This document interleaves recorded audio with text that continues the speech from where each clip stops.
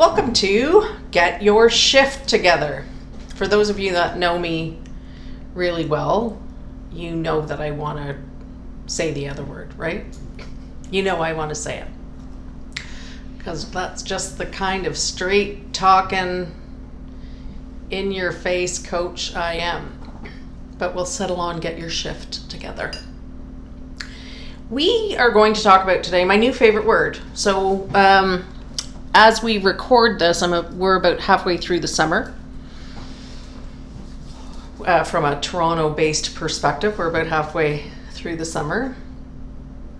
And the last few months of coaching have had me shift into a new favorite word. For a very long time, my favorite word was congruent. Are your thoughts and behaviors congruent with your actions? But a new favorite word has emerged. And I'd like to talk a little bit about that today. And the word is cultivate. Every day I work with people in search of change. Now, often when they come to me, funnily enough, they're in search of behavioral change for others. And they just really want to know how to deal with the fact that other people aren't changing.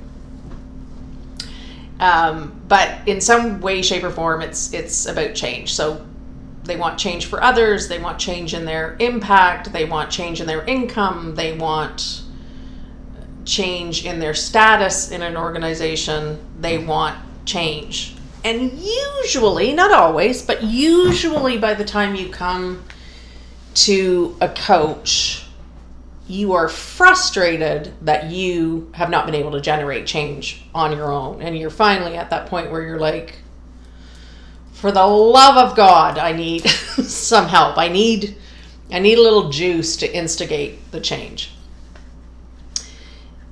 And I would say in my top 5 list of questions is, what are you doing to cultivate change?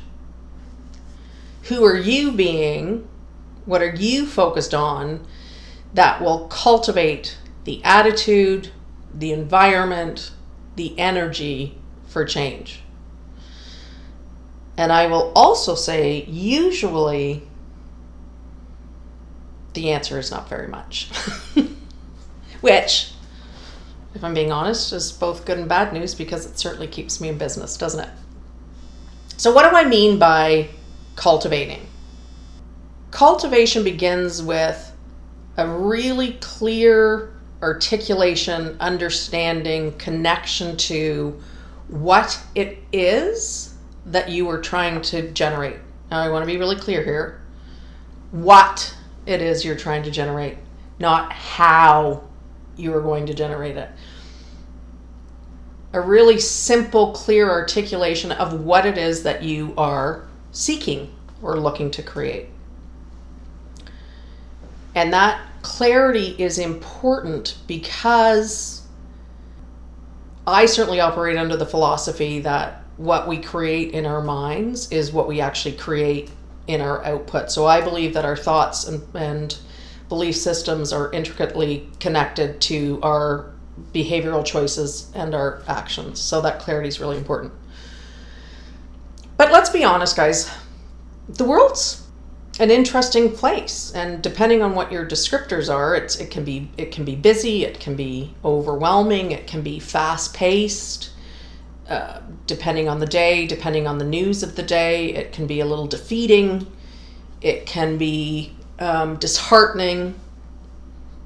And inside of all of those pieces of information that are coming at us, some of us just believe that we're magically meant to create outcomes, that we're going to have the right attitudes and we're going to have the willpower and we're going to have the right energy to create what it is that we want to create. There's a lot of deficits that come at us. There's a lot of deficits. And the cultivation word is about, am I putting any deposits in? So if I'm constantly taking data in, and that data is difficult in nature, or dare I say even toxic in nature, that can create a state of being, a mindset that actually detracts from us being able to align with our goals and our objectives. So to counteract that, you have to be putting in some positive deposits. You have to be putting in some connection to your intention and your purpose. So if you're looking, for instance, if you said at the beginning of the year, you're a sales leader and you want to blow your targets away, so you've set a really audacious goal for sales targets. Every day, do you start just by getting down and looking at your sales funnels and looking at the revenue targets of your team and your scorecards? Or do you actually start with reconnecting, plugging into your purpose and how you feel about that purpose? So do you put work and energy in every day to believing that you're actually going to hit your targets? Or do you put more work into reading bad economic news? Are you more worried about the state of US-China relations and what that's doing to your ability to sell in the economy? Or are you worried about the loonie against international monetary values, and that is concerning for you? Or do you get up every day and actually generate an energy about you that will support you achieving your goals? Now, guys, interestingly enough, this topic, this concept of cultivation, because we're talking about mindset, can sound a bit hokey to people, but here's the reality. If you're an international athlete, if you're operating at a superstar level of athleticism, there isn't an athlete alive that doesn't cultivate performance. So whether you are an NBA player or an NHL player or somebody on the US women's soccer team who dominated the World Cup this year, that takes a lot of cultivation, mind, body, spirit, in order to perform at a top level. And my question to you is, are you cultivating at a mind, body, spirit level? Most of us answer no. Because most of us get really caught up in life is busy. We either have children that need to get to their summer programs, or we have a spouse that needs our support, or we have aging parents, or I don't know, the grass hasn't been cut for 3 weeks. There's just always a lot to do. And our ability to really focus on our internal computer system usually gets relegated to the bottom of the priority list. But again, if you want high performance, or if there are deep-seated personal and business goals that you've established, you have to look yourself in the mirror and say, what am I willing to do from an internal regulation perspective that will allow me to create the mindset and the environment and the energy to perform at the level that I'm expecting myself to perform?